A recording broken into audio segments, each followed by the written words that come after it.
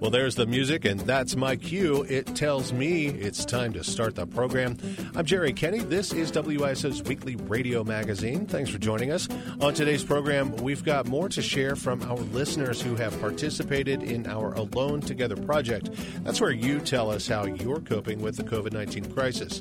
Producer Renee Wild is back with our rural reporting series, County Lines. And in the best of Dayton Youth Radio, a teenager talks about the effects of divorce on a family. Right now, the state of Ohio is being recognized at the national level for the efforts state officials have made in not only flattening the curve or peak of COVID-19 cases in the state with steps they've put in place since the outbreak started, but also for their effectiveness in communicating with Ohioans through their daily press conferences. That praise should also be given to many, many groups here in the Miami Valley who are stepping up to help during the pandemic. Shoes for the Shoeless is a local nonprofit that's usually out there making sure that kids who need shoes get a pair.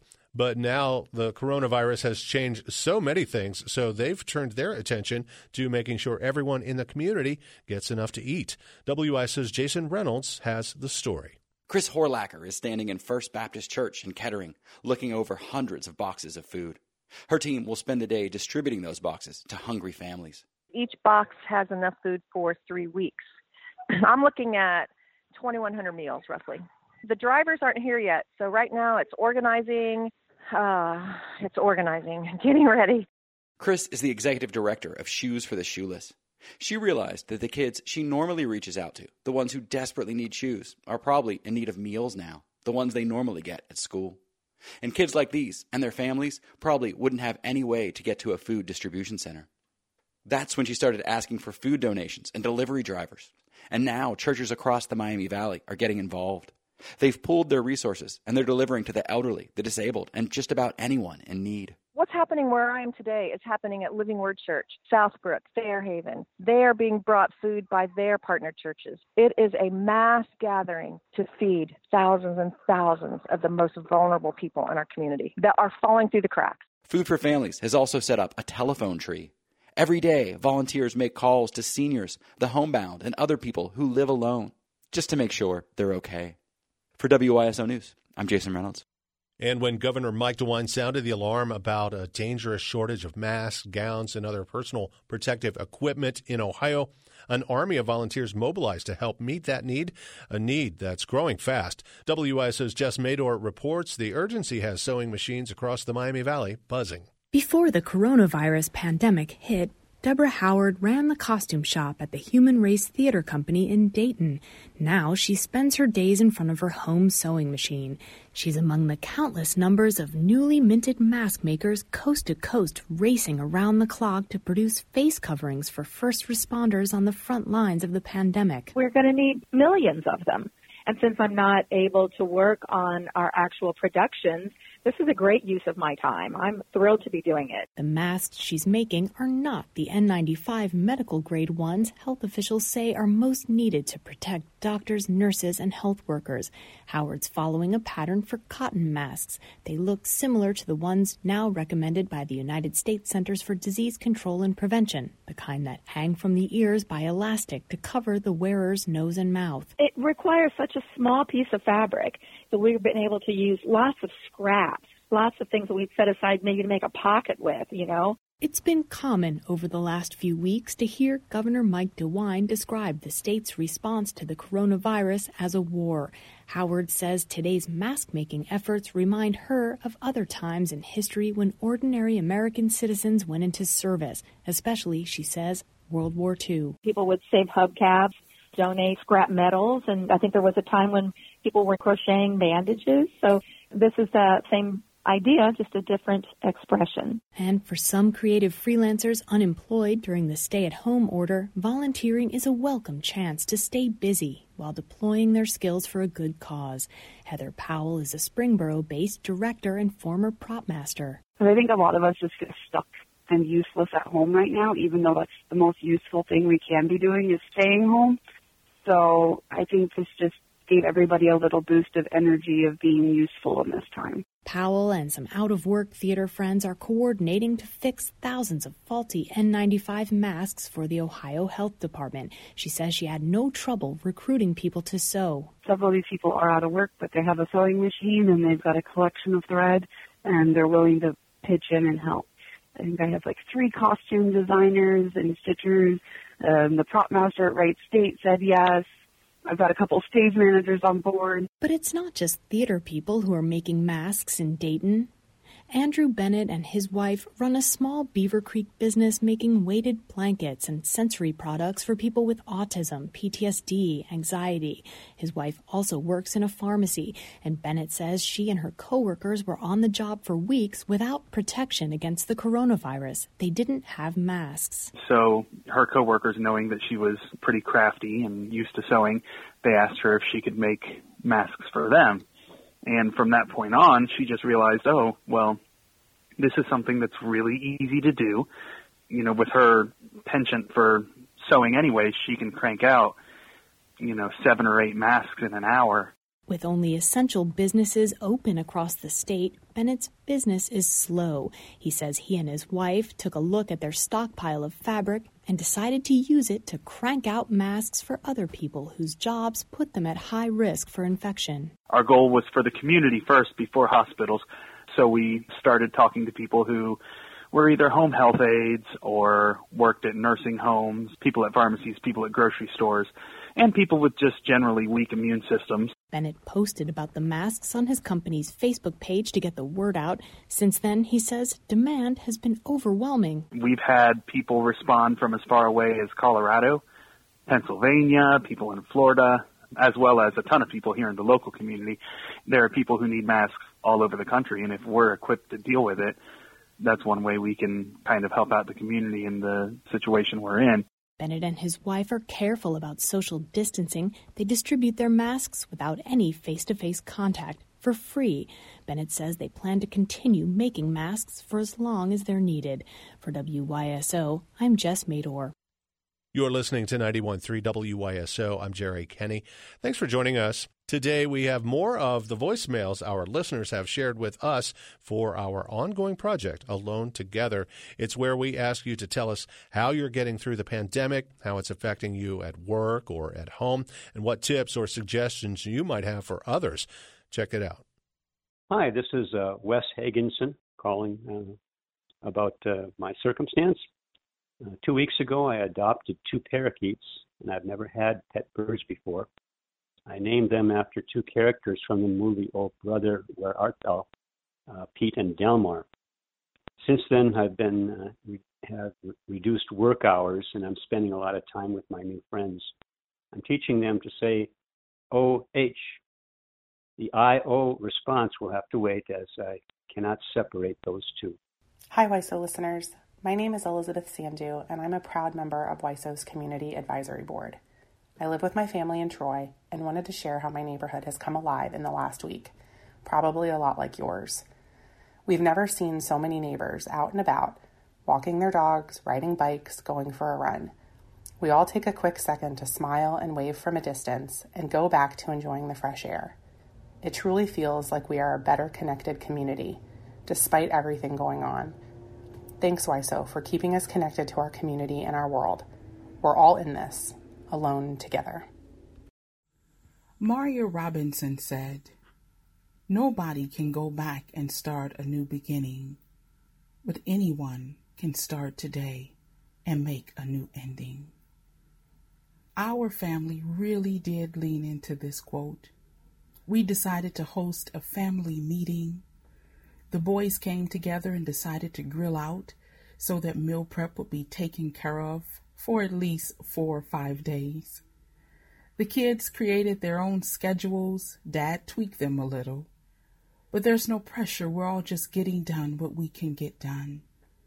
We're thankful that a few of the children's extracurricular activities are being held virtually. Yay! We're appreciating this beautiful time that we have together, but we have also built in time and space for us to do what it is that we want to do individually. This is supporting us as parents with completing, designing, identifying resources and projects to help sustain and continue to grow who we are and what we're becoming as a family. We send you radiant prayers of health, universal healing, and remember to do a self-check and check in on friends and family. Cheers to a productive week wherever you are. And just think, you get to define productive. Even though we're alone, we are together. Peace. My name is Sierra Leone. Hi, this is Kelsey Peck calling for Alone Together. I am currently getting ready to move across several states all by myself because I have the great misfortune of buying a house before all of this hit. But my husband is in the military, so I have to do this with my special needs son by myself. And so to de-stress at night while doing social distancing, my friends and my husband and I have been playing a game called Jackbox on Discord and streaming it so we can all feel like we're hanging out together and laughing and kind of forgetting about how crazy everything is for just a little bit. And it's been really good to feel a sense of normalcy and socialization despite the distance. My name is Noreen Wilhelm, and I am a member of the WYSO Community Advisory Board. I live in Jefferson Township in western Montgomery County, an area which could be the community's breadbasket in the coming years. I'm grateful for WYSO and all it's done over the last 60 years to build community in our region. Thank you, WYSO. Hi, WYSO family, and Nina, thanks for reaching out, asking us to share how we're navigating through these difficult times. First of all, this is Karen from Coco's Bistro, and I'm navigating because I'm listening to YSO and your news source, and I certainly appreciate you. I reached out to one of my female priestesses, goddess friends that I know, and she wrote a little prayer that's been helping me through some of my darker times, and I wanted to share it.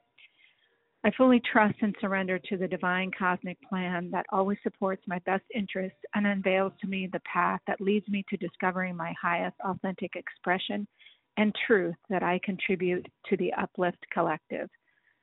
I trust, I surrender, and release the thoughts and fears that do not serve and nourish my greatest potential. I feel and sit with these fears, but I do not contribute additional thought to give root to growing fears. I release them, and solutions come through the space that is created through this release. So thanks for allowing us to listen to you. Thanks for allowing us to share. Blessings. Hi, my name is Andy Snow. I'm a photographer. I have lived in Dayton for more than 40 years. It's my hometown now. Last week was the 107th anniversary of an unexpected cataclysm, the Great Flood of 1913. It devastated the Miami Valley, up and down the river. This synchronicity with the coronavirus outbreak is beyond imagination. Yet I believe that the recovery from the flood is positive proof that our community is strong and resilient. And let's recall the events of last summer with all that went down here in Dayton. We responded with strength and grace. Our resiliency is steeled in an artful, artisan, creative community. It's the DNA of so many here. We lift up our beloved communities. Together, we are not alone. Those are just some of the messages we've received from you, our listeners, for our ongoing project, Alone Together. We're looking for your stories as well. Leave us a voicemail on our listener line, 937-769-1374, or email a voice memo from your cell phone to alonetogether@wyso.org. A lot of our listeners expressing faith in the good things that are going on in these difficult days. This month is a special one for people of many faiths, and not being able to gather has been a concern for those who find fellowship to be comforting and even necessary in tough times. Ohio Public Radio's Karen Kassler reports faith leaders are finding unique ways to reach out to their congregations. Worship is different these days, no matter the faith. Shabbat Shalom, everyone. Shalom. It is so good to be together this Shabbat evening. We thank you for our health, the strength that you have given us. I pray that you all well. Peace and love to all of you. I've missed all of you, of course. It's been a long time since we've seen each other in person. Most houses of worship in Ohio have closed, some before the state's stay-at-home order was issued on March 23rd. And Governor Mike DeWine, a devout Catholic, says he's not going to take further action. We're not going to interfere with your First Amendment rights to practice your religion. But I don't know any religion that teaches that you should do things that seriously endanger other people. One of those places that shut down before the shutdown order is Temple Tifereth Israel in Beechwood, east of Cleveland. Rabbi Jonathan Cohen says there were concerns about the health of congregants who had traveled. And he says with Passover underway, he knows it's difficult because there are people who are isolated and some who don't have easy access to health care and support.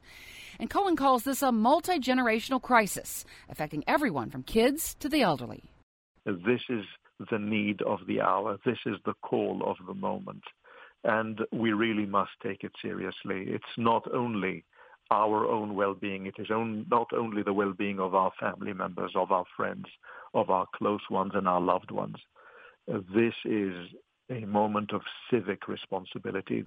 Broad Street Presbyterian Church in Columbus changed its regular live stream services from the sanctuary into videos recorded by staff members from home and shared on Facebook. Reverend Amy Miracle says she's been doing a Bible study on Zoom and using calls and emails to reach out, and even stood on someone's front lawn for a conversation. And she says she's glad Holy Week, the most sacred time in the Christian calendar, culminating in Easter Sunday, is coming at this time. We need a week where we're intentionally focusing on our relationship with God, our relationship to one another, and that's really needed right now. And Miracle mentions the church has tried to keep its food pantry open and stocked, which is also the story for other faith-based pantries, including those in the Muslim community. Ramadan is one of the holiest periods of the year for Muslims. It starts on April 23rd and is usually a communal time of prayer, service, and food.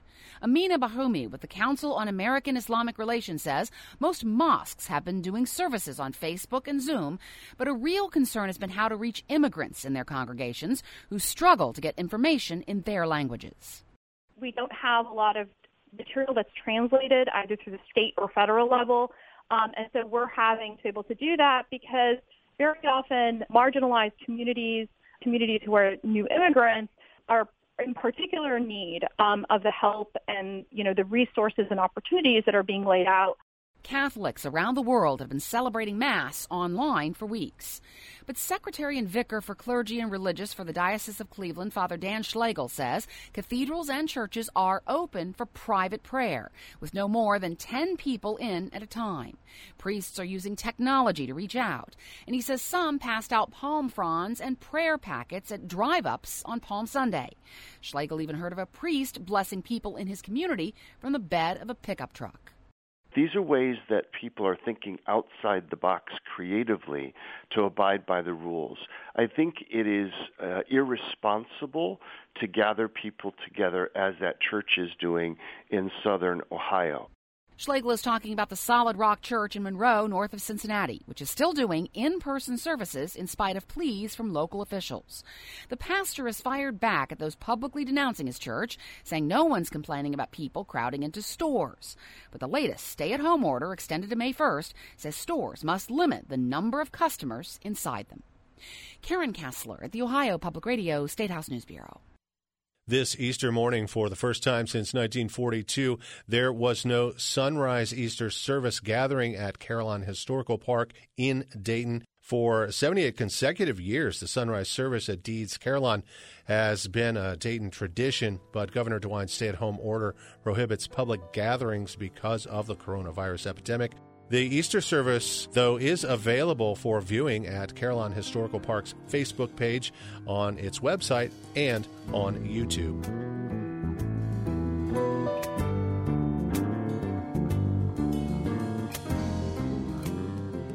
You're listening to 91.3 WYSO. I'm Jerry Kenny. Thanks for joining us this Sunday morning. Ohio's stay-at-home order has led citizens to look for coping mechanisms to stave off boredom and fear over the virus.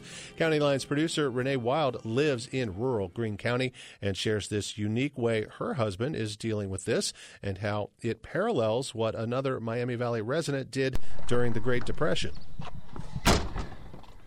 I gathered rocks. Yeah. That one's pretty wild looking. Oh, yeah. Yeah, it's a beautiful stone. Yeah. And stones are free. Stones are. So, Stones are free. Here we are, not spending money, having a blast. There's a green one in that last batch. My husband is dumping another load of rocks onto the front porch. This has become his daily routine during Ohio's stay-at-home order. In between working from home and scraping paint off of our crusty old farmhouse, he's been taking breaks to climb over the fence and into the farm field adjacent to our house, scouring the field for interesting small rocks, which he then loads into 2 canvas tote bags and carries back. From way out in the cornfield. How much do you think those bags weigh?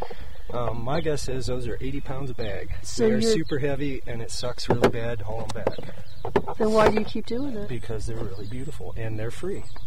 And, future projects. They're really beautiful.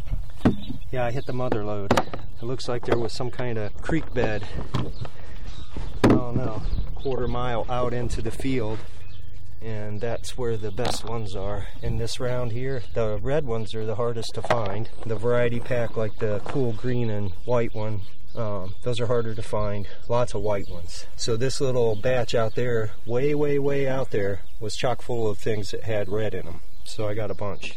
That one's almost perfect. In the past, he's used these field-gathered stones to make perfectly smooth conical cairns on our property. A cairn is a man-made stack of stones, used since prehistoric times, typically as landmarks. Right now I'm just placing my rocks along the edge of my porch in kind of a nice, about a foot wide row. Some of the little ones are layered to fill the voids created where the big ones kind of intermingle. It's very attractive. It is very attractive. And it's very satisfying for my OCD to try to keep the edges of a bunch of funky, irregular, roundy kind of rocks as even as I can. This is all reminding me of another similar situation during another stressful time in U.S. history that involves a local Miami Valley man. It's actually the first radio story that I ever made, back in 2013, about a folk art roadside attraction called the Hartman Rock Garden, located behind a house in a quiet suburban Springfield neighborhood, just 15 minutes from our place. Here's a piece of that tape, which includes a guided tour of one man's attempt to stay busy during a time of massive layoffs. This is where it all began. This is the beginning of the hobby going wild. It was the Great Depression. Ben Hartman, like many others, had lost his job. He began looking for a project to occupy his time, and that's when he started collecting rocks. After 8 years and a lot of coffee, his backyard became a shrine that expressed his personal views on family, religion, and patriotism. Ben harvested the materials for his creations from the stream that ran behind his property, rubbish piles, and donations from friends and visitors. He was also known to send his kids out with buckets after the streets had been freshly graveled to collect the rocks off the road. We don't know how many stones or rock were used to build this. Ben always said about 20,000 to build a Tree of Life. So we started adding these all up. There were a lot of rocks. Check out the Hartman Rock Garden website while you're stuck at home. It's a pretty impressive testimony to how one man dealt with the adversity of the times. It took Ben Hartman 8 years to transform his backyard. My husband has only been at it for 2 weeks. But as this pandemic drags on, who knows? We might end up with our own roadside attraction, or at least some cool yard art. Again, not looking at my phone, not freaking out, not wearing a mask, just kind of doing this thing and having a moment that just is kind of satisfying. For WYSO, I'm County Lines producer Renee Wild. Everything's just better with rocks. Yeah. County Lines is made possible by a grant from Ohio Humanities. This story was created at the Eichelberger Center for Community Voices at WYSO. Today on the Best of Dayton Youth Radio, we have a story from Dalen McKinney from Ponent's Career Technology Center in Dayton. McKinney was a senior when this story first aired 2 years ago. He wanted to deal with a topic that a lot of our high school kids are grappling with, the effects of divorce on a family. I'm Dalen McKinney, and I'm 17. I'm a former athlete. I used to play basketball for Ponent's, and I played from freshman to JV. And then I stopped playing. One thing that was cool about playing basketball in high school is my family came to all my games. One time I missed a layup and I heard all my brothers and my mom and dad yelling at me like, "Come on, you're supposed to make that. It's a bunny." It meant a lot to me because I know they really care about how I play. A lot of my teammates on the basketball team don't have fathers. You know, that's one thing that bothers me, the lack of fathers in homes. Just like any other household, we had a lot of static or turmoil in the house. There were also good times along with the bad. On the weekends, we would all sit in my mom and dad's bed and watch TV, or we would all watch a movie together. My mom and dad were really silly and goofy, and sometimes they would play fight, and my dad would tickle her because my mom is extremely ticklish. Whenever my dad would start tickling my mom, she would call me and my brother's name, and we would come running into the room, and we would wrestle my dad to get him off of her. I remember my parents would never argue in front of me and my brother. They would always argue in the living room or in their bedroom with the door shut. I began to notice the fights between my parents were happening more and more often. There was a time me and my brother were chilling in his room playing video games. So me and my brother heard my parents' door slam, and we was like, here they go again. They're about to argue again. They come out, and we hear my mom yelling, and I see my dad getting in his car and pulling off. I asked my mom, "Where's my dad going?"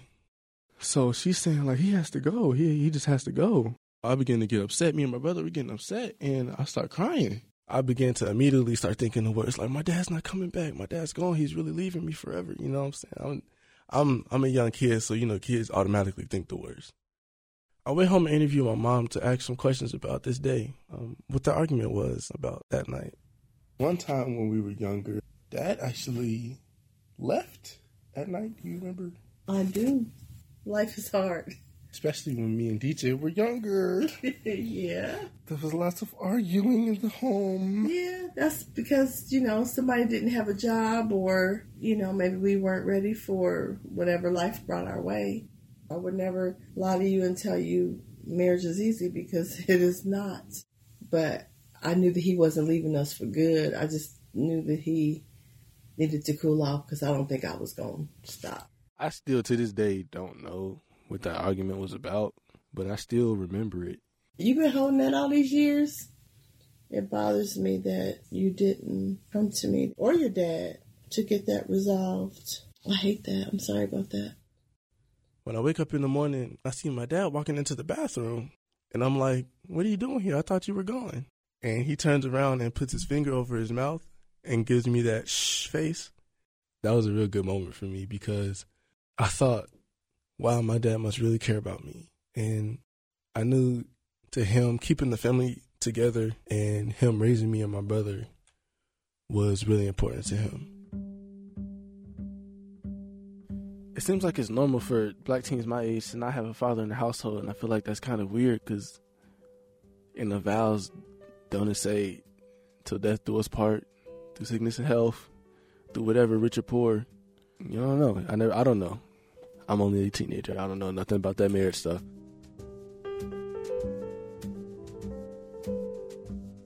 You know, my dad's not an emotional person, and he doesn't really talk a lot.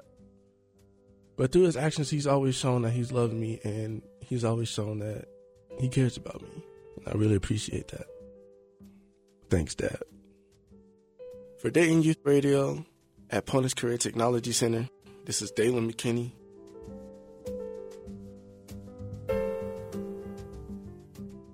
That was a story called A Full House, written and produced by Dalen McKinney, a senior at Ponent's Career Technology Center.